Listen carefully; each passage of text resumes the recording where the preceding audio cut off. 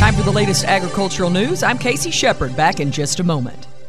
John Fenderson is Bear Westbred's Wheat Technical Product Manager for the Southern Plains. John, give us your thoughts about how you think our various wheat varieties performed this past growing season, given the dry conditions across the countryside. Well, Ron, the situation that we had in 2022 with considerably less moisture than what we see in a lot of growing seasons really impacted the performance of varieties and tended to lend itself to varieties that are probably more Western adapted, those that have more heat and more drought tolerance. As I look at the information this year, those varieties that tend to be a little bit tougher, maybe not quite as high yielding, the ones that really handle the stress conditions tended to work their way to the top of the performance charts this year. Learn more about the wheat varieties from Westbred that are available for fall planting. Check out westbred.com. Well, we have a 2023 Farm Bill coming up. Keeff Felty is Treasurer of the National Association of Wheat Growers, and he's been talking about the wheat growers part in the 2023 Farm Bill conversation.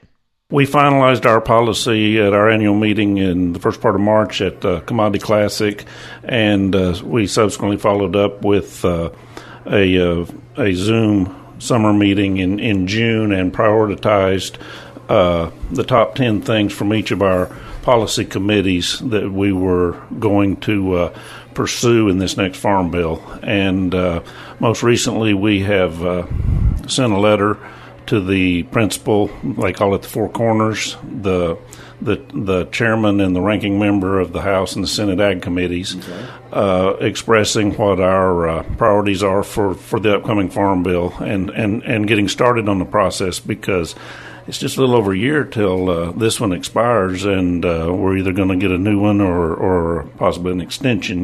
That's yet to be determined. Felty also said that NAWG will be having a fly-in on September the 12th through the 14th, where member states will be invited to take part in some work and get started on the process. And we're going to have some preparatory work and hill visits and setting up meetings with the principal players to get started on the process. Number one priority when talking to House Ag Committees, Felty said, is preserving crop insurance in its entirety and not doing anything that would harm the basic key cornerstone of our farm safety net, which crop insurance is, and that's pretty unanimously agreed to amongst all the commodities. Felty said it's important for the House and Senate Ag leadership to know the importance of the farm safety net and how important agriculture is to the overall economy of the U.S., especially in rural communities, many of which are the drivers in the base of our economy. Well, the Department of Agriculture announced funding for 2 outreach and education efforts for farmers and ranchers late last week.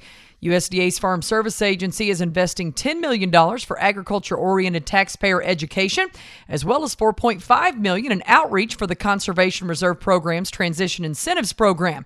Both efforts are going to help advance equity and access to USDA programs in ag.